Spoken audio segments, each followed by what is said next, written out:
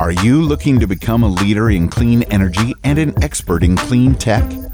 Do you hope to get noticed in the crowd as you pursue a career in this fastly growing industry? You are in the right place. Join Karan Takar as he invites clean energy leaders to share industry developments, highlight clean tech investment opportunities, and shed light on how you can increase your chances of employment in this high-growth sector. We will also discuss the energy transition across key emerging markets like India and explore partnership opportunities for the U.S. private and public sector. After all, this is the Zenergy Podcast. Hi, Jason. It's great to have you on the podcast and appreciate you taking the time. So, of course, First Solar has had a really inspiring journey to get to where it is today and look forward to diving into it. You joined First Solar back in 2008 during a time when the solar sector was still pretty early in its development. Could you walk us through how the opportunity to work at First Solar presented itself and what your thought process was as it pertains to how First Solar fit into what you envisioned for your own career? Sure. First, let me just start off by saying I'm really glad to be on this podcast, and it's just a great opportunity, and I've enjoyed listening to some examples of the work you've done. It's terrific. My journey to First Solar was not part of any particular plan. I knew I wanted to be a lawyer. I knew I wanted to get into a good law school, which is why you and I share a school, a good university. And the best advice I got in law school was to go to work for the best law firm you could. And I think the opportunity to get a job at Cravath, Swaine & Moore, which is my first and only law firm, was certainly that. And Cravath was and still is considered one of the top global law firms in the world. I had the opportunity to join. So when I got the offer, there was no question. But from there, that's where the sort of roadmap, at least as I designed it, ended, and was open to whatever opportunity came in front of me. But first you have to learn the job. And I think what a lot of people who go to law school look back on and realize, and I think this is probably true of a lot of graduate schools, is you get a great education and a great way to train your mind, but you certainly don't get training to actually do the day-to-day aspects of your job and what the job will entail for the rest of your career. And that was the opportunity I quickly realized Cravath was offering me, learning how to be a lawyer. This is at a time of just a massive amount of transactions. My training, as I refer to my time at Cravath, my lawyer training, and my career there was between 2004 to 2008 in earnest. And that 2008 date is relevant because that's right around when the financial crisis had hit. Before then, the transaction volume was incredibly large. So I was exposed to all kinds of transactions, M&A, debt financing, acquisition financing, a lot of private equity acquisitions actually at the time. And Cravath happened to have, and still does have, a large practice in representing underwriters who would carry companies to an IPO. The IPO market was very hot. The group I worked in did a number of IPOs, one of which was this company based in Tempe, Arizona called First Solar. And at the time, it meant nothing to me. It was on a long list of other companies that were IPOing at the time, but it was just the latest one that came to the door. And it did not land on my desk. It landed on the desk of a very good friend of mine named Rich Hausfeld. And Rich worked with a partner named John Gaffney on that deal, representing the underwriters. After the IPO, I guess John and Rich did an incredible job because at the time, the chairman asked them to join the company. John in the role of general counsel and also in a much broader capacity than just that. His scope was to run business development, government affairs, and I think he even had a piece of overseeing finance at the part, at least transactional aspects of financing, so project finance. But he didn't have anybody to do it. Back then, First Solar was primarily a module seller into Europe, and in particular Germany. Germany had this feed-in tariff, which was effectively a guaranteed rate of contract offtake for solar projects. First Solar sold its modules to the developers of those projects on long-term fixed price agreements, and that was 95% of its revenue. There was nothing really in the U.S. at the time, but there was a realization, and this is, part of the tremendous foresight of the leadership team there, that eventually that the U.S. would become a significant market. And today, proven correctly, because today it's by far our most significant market. But it was not. It was 5% of the revenues at that point in time. But in order to be successful in the US business, the route there was not just selling modules, but something broader. So someone had to build these projects. Someone had to develop these projects. Someone had to finance these projects. And while today, it's an ordinary course event, back then there weren't a lot of parties who were doing it because the technology was so new. I remember hearing about solar projects on rooftops at a ShopRite in Paramus, New Jersey, but not utility scale projects of any significant size. And that market was just developing, but that just needed people. So you needed finance people, you needed government affairs people, you needed project developers, and you actually needed a lawyer or two. So John reached out to Rich and pulled Rich over to join his team. Rich quickly pivoted to the business development side. So he decided to leave the practice of law and focus on business development. And that created some space for other lawyers. And Rich gave me a call and said, you got to come to this company. This is going to be the Google of renewable energy, right? And I didn't know anything. The product that the company makes is a photovoltaic module. I couldn't pronounce the word photovoltaic. I had no understanding whatsoever what a solar module was, how it did, or what it worked, other than maybe seeing them, like I said, on supermarkets, a couple of random houses, and on lampposts who provided power to light the street, but knew nothing about it. But I did know Rich, and I trusted his gut very well. I had a tremendous amount of respect for John coming over, and I was ready for something new. And that is, if I have any career advice, or same thing as sort of almost personal advice, is surround yourself with good people, and often good things will happen as long as you continue to do your part and you can try to contribute to those relationships. And I think those relationships are why I'm here and why I've stayed and made other relationships along the way, and why I've been here for 15 years and hope that there's another 15 in front of me. Amazing. Thank you for sharing that. In your early years at the company, First Solar went through some adversity.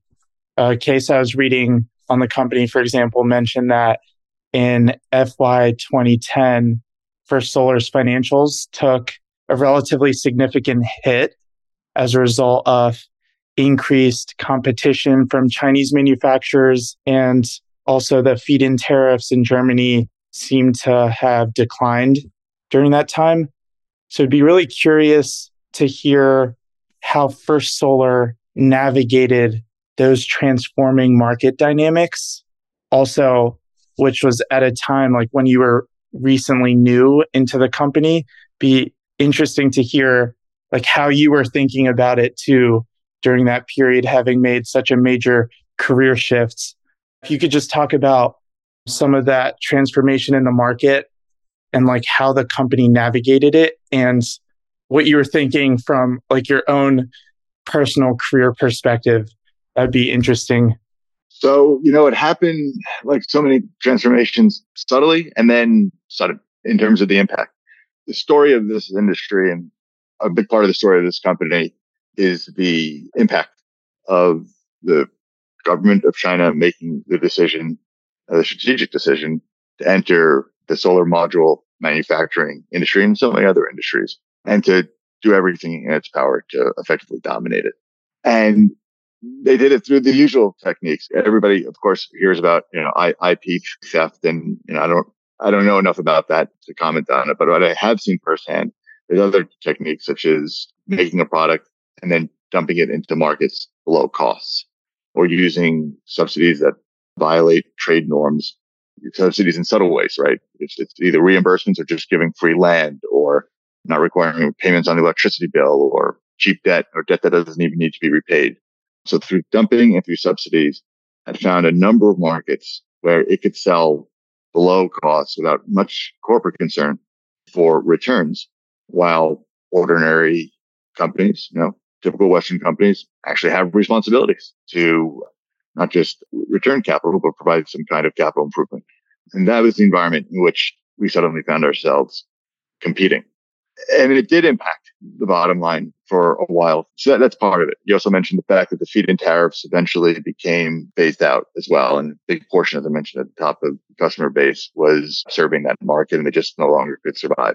But what I think allowed for solar to continue and to thrive in the face of this sudden change was the decision that it made, that I referenced at the top, to diversify early away from Europe and focus on other markets, in particular the US market.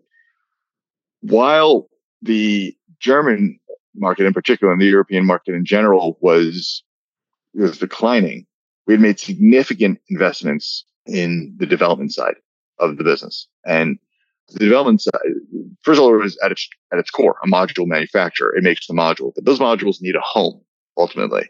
And the home for a solar module is not a residential rooftop; it's a utility scale system.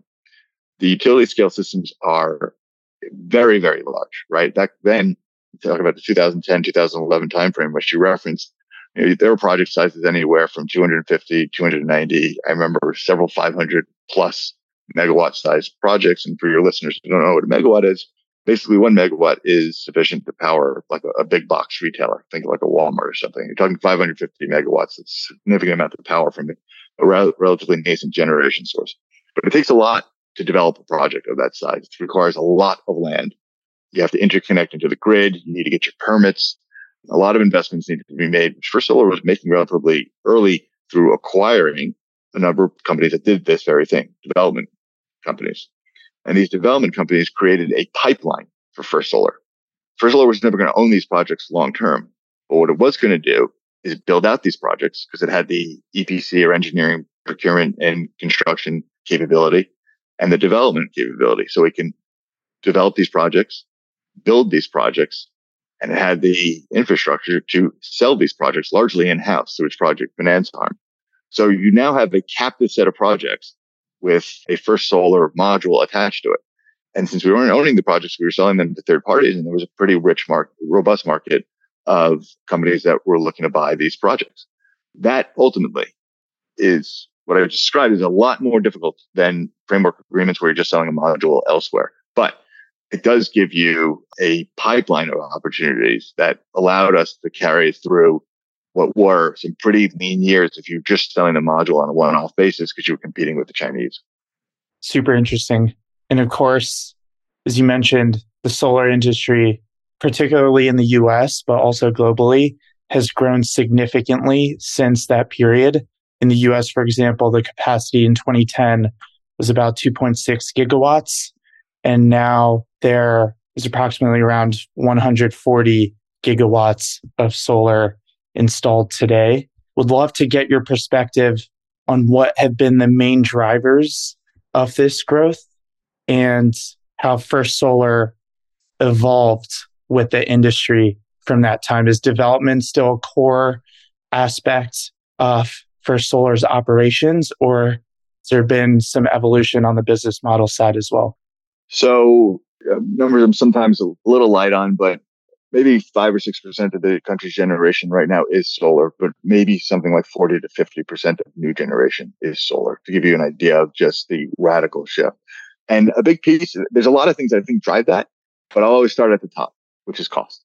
And I think we have, as a society, largely moved to a place where we are very concerned about the impact of all of our activities, not just our energy generation, but the cars we drive, how we move goods, how we print paper at the office, right? We're all very mindful now in ways of the impact that we're having on the environment and are looking for solutions. And solar offered that solution, but it's got to offer it at a cost competitive way.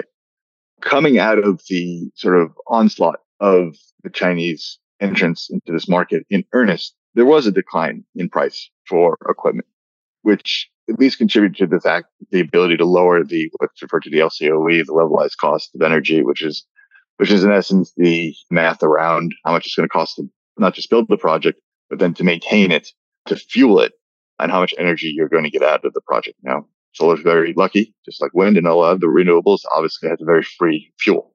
And maintenance on a solar plant is, in expected circumstances, in your base case, relatively low. And there aren't a lot of moving parts beyond, the tracking system that tracks the sun to try to increase power.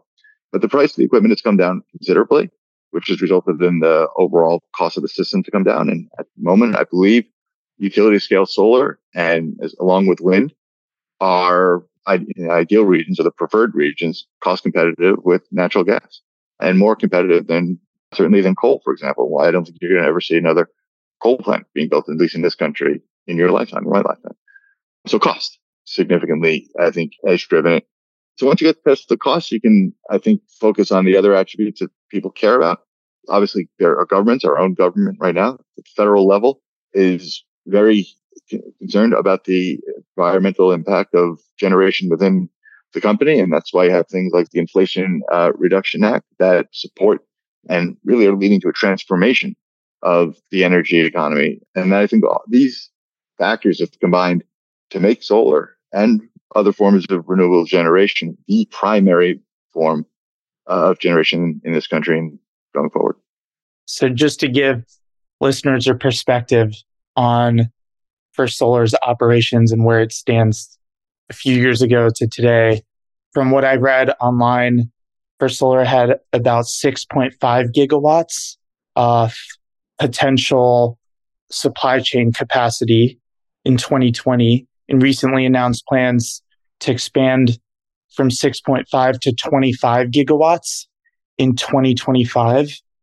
To achieve that level of scale, of course, there are probably several challenges in terms of building out all of that capacity in such a condensed time frame, but would appreciate hearing your perspective on what you perceive to be maybe the top two challenges to go from 6.5 gigawatts in 2020 to 25 gigawatts in 2025. Yeah, the time frame of 25 gigawatts is you're right there, 25. It's expected to be in 26, but all the same, it is a big shift and a big lift. I think part of the answer is this answer to the second part of your last question, which I didn't answer, which is whether or not First Solar is continuing to participate in the development industry. And I think part of the answer to that will help inform this.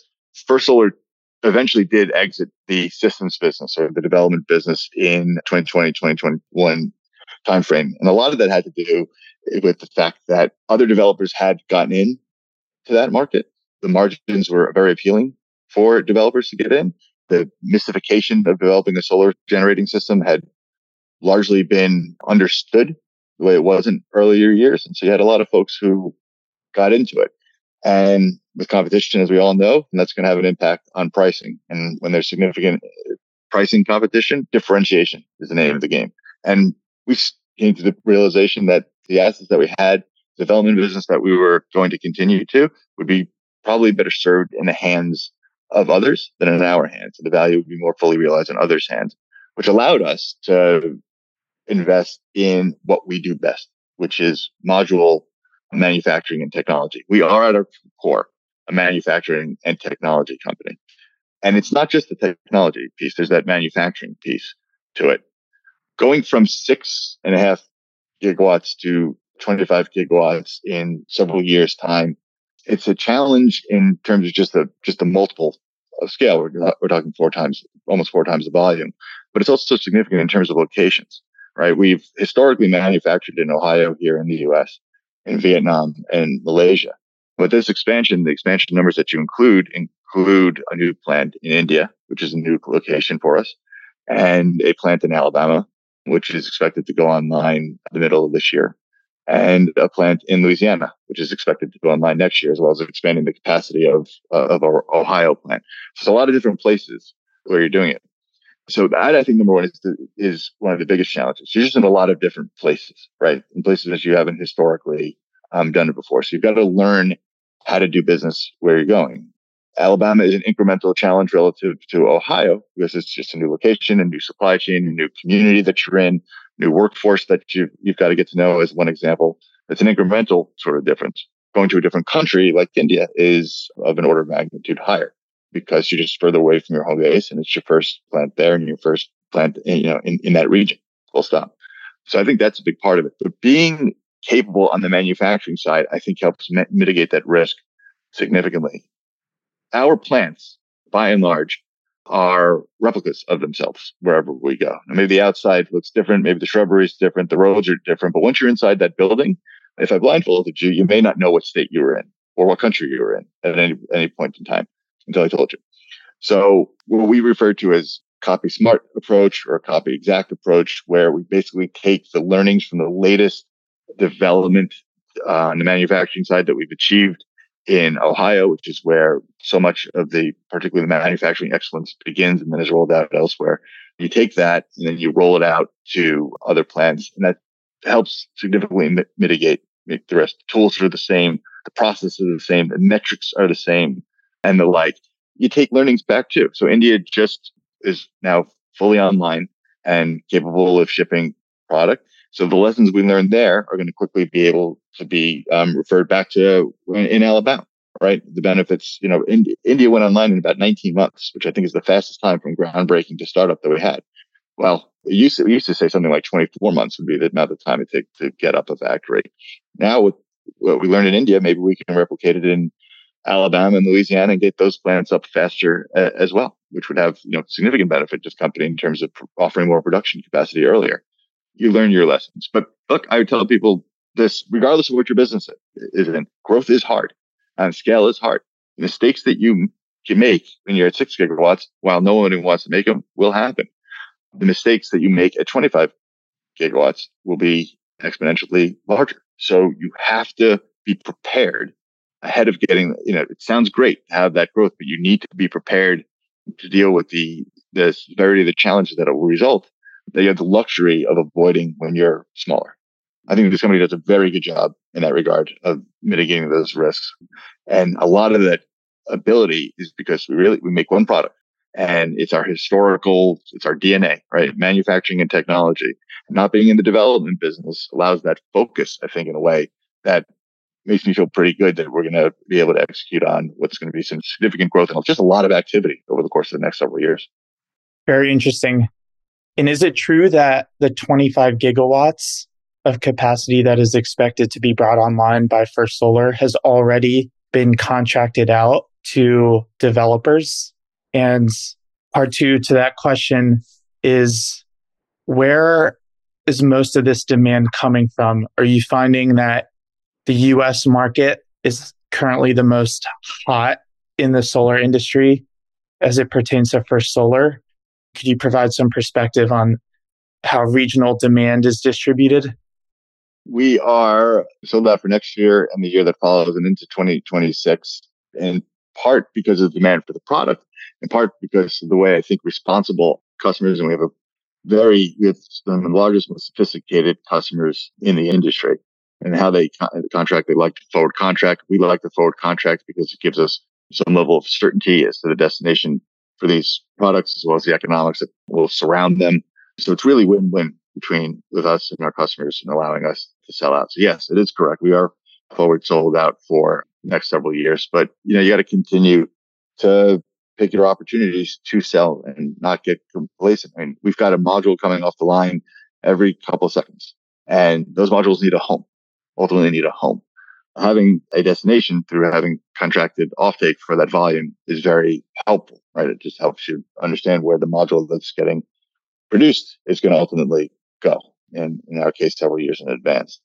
The U.S. is our largest market. I think our core markets are the U.S., India, and Europe. That's largely where our sales are. And of that, the U.S. is the most significant of those three markets. What's driving that demand is, I think, a number of things. First of all, just the size of these projects and a number of the projects are significant. I think First Solar does very well because among its tenets is it honors its commitments. And First Solar enters into these long-term agreements. And I think we were able to enter these long-term agreements because our customer base, which is largely a repeating customer base. And we've got some new ones who this year, every year you get some new ones, new very good customers. But historically, you've got customers who have dealt with First Solar in the past, and it's honored its commitments around delivery, around holding price. When the market changed, like we experienced last year, particularly around the shipping market and the supply chain constraints, we honored our commitments under our contracts and didn't renegotiate anything to deal with the increase in costs, for example, as it relates to shipping. We just sold at the price we provided. So I think you've got customers who have a pretty large portfolio, and they continue to come back to First Solar because it honors its commitments.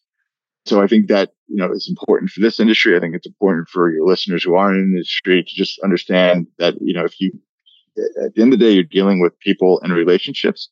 And if they know they can trust you, if they know you're going to honor your bargain, they'll likely be inclined to keep coming back to you. If you look at things big picture, you want to try to maintain those relationships because you want that type of customer base who values partnerships over just transactions.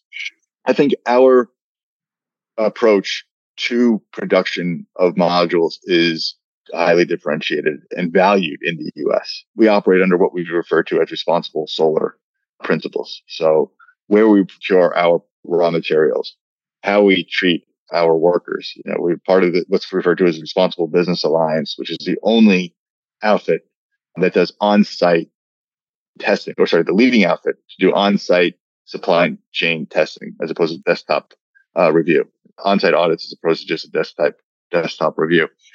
We're the only solar module manufacturer of scale who participates in that and who had those audits. So when folks know they're buying from First Solar, they know the supply chain is clean. That's just one of the pillars of responsible solar. How we make our module, we have by far the lowest carbon footprint, the lowest water usage, the fastest energy payback time of any solar module manufacturer. And, companies who are buying this product have their own sustainability reports and are reporting these metrics as well. They care about, we're part of their supply chain and they care about where their product is coming from. I think that's very important. And we are the largest manufacturer of modules in the Western Hemisphere, the world's leading thin film module manufacturer of scale.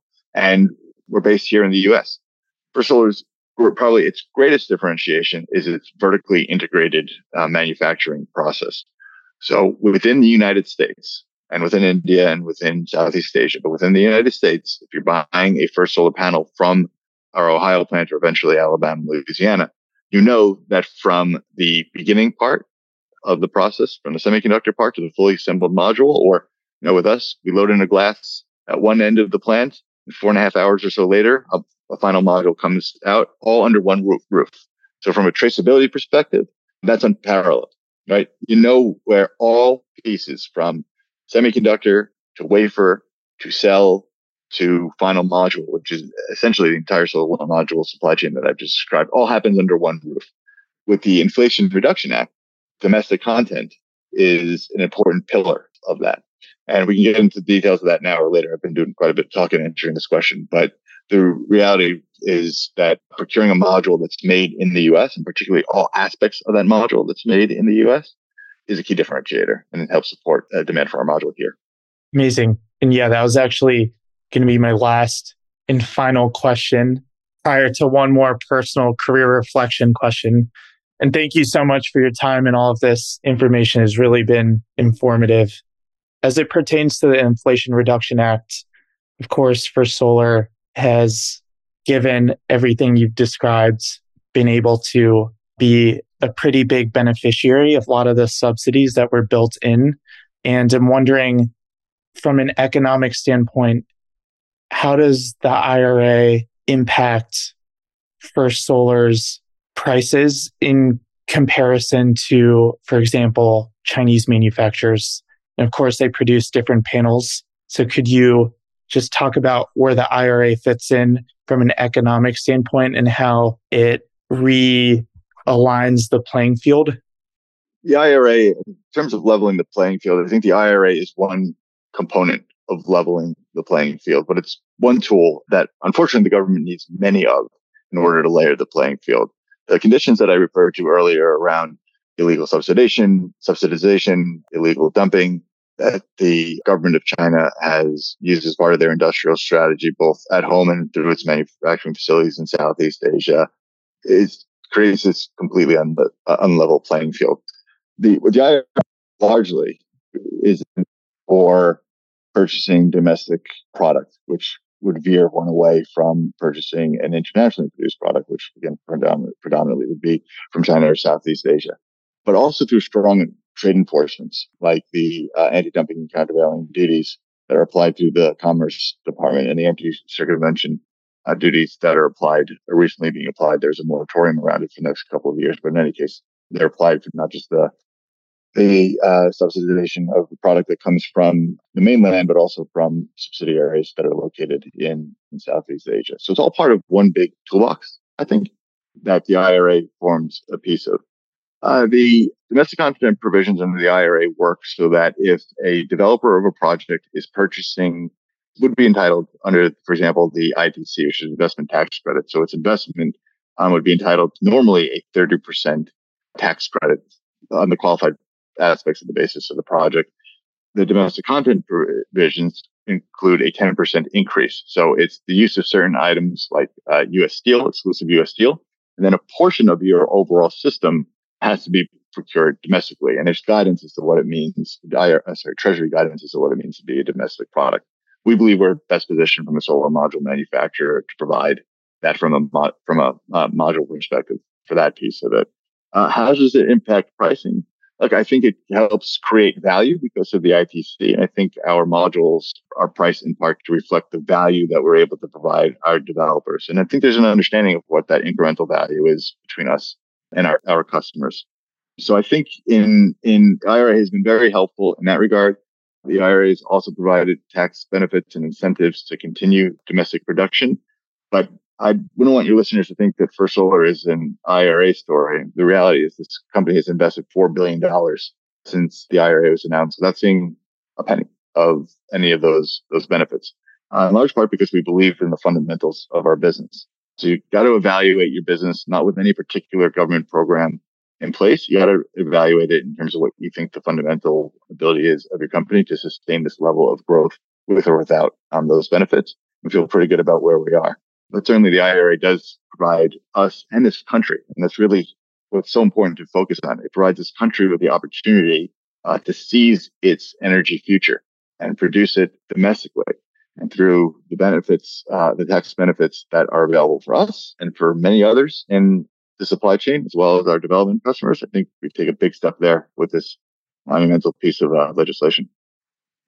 Amazing. Thank you for a phenomenal interview. And my final question.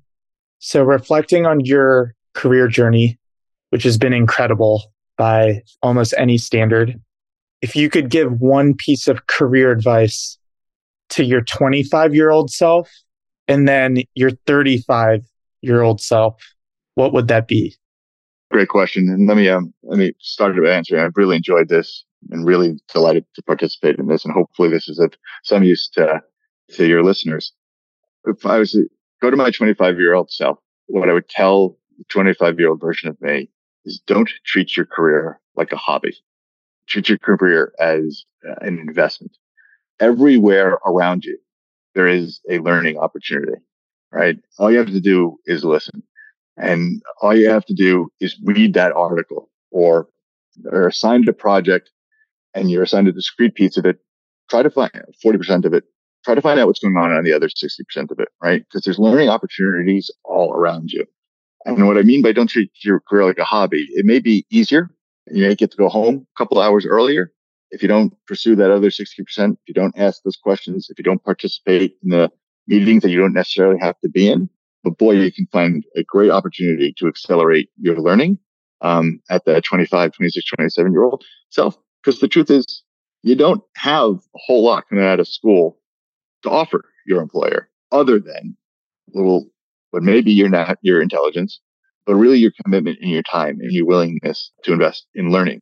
So I really would say don't treat your career like a hobby. Take it seriously and use all those learning opportunities that you have around you because they're free and they're there. And all you have to do is put in the effort to extract the value from that. At 35 years old, what would I say to myself? I think I would say is invest in relationships. The earlier part of your career, you should be in learning mode, I think, in contribution mode. But, unless you start up your own thing, and I worked for a company. I've worked for two companies in my life, Cravath and now First Solar. And the path at these companies to career investment, advancement is doing the work and showing up, being a good member of the team and a good contributor to the overall company. But there's no sort of fast track, right, through doing well. Or don't look for those shortcuts and those fast tracks. Just continue to try to contribute to your company as best you can. And trust that if you're at a place that values that, you'll advance. If you're at a place that doesn't value that, then you're probably at the wrong place. But at some point, I think the investment in relationships becomes critical because, I had somebody once tell me, and I wasn't 35, but I wasn't that far from it, who was in a decision-making position at the company and impacting the next steps in my career. And he said to me, Jason, I know you can do the work. Okay, so that part I think is the 25 to 35-year-old investing in the work. He said, Jason, I know you can do the work. The question is, can we work with you? Who are you? Right? And I think picking my head up out of the paper and starting to give people a sense of who I am went a long way. So that's what I mean by investing relationships. I think if you build yourself up and show professional competence, that's great. But also let folks know who you are. Because at some point, it's going to be expected that you know how to do the job. The next question is, can they work with you if you're in a leadership position? So spend some time. Let people get to know who you are. I think the opportunities are endless. Thank you so much. Thank you so much, Jason. Thanks for listening. We hope you enjoyed the episode. Check out the episode description or show notes for more information on our guest. See you next time.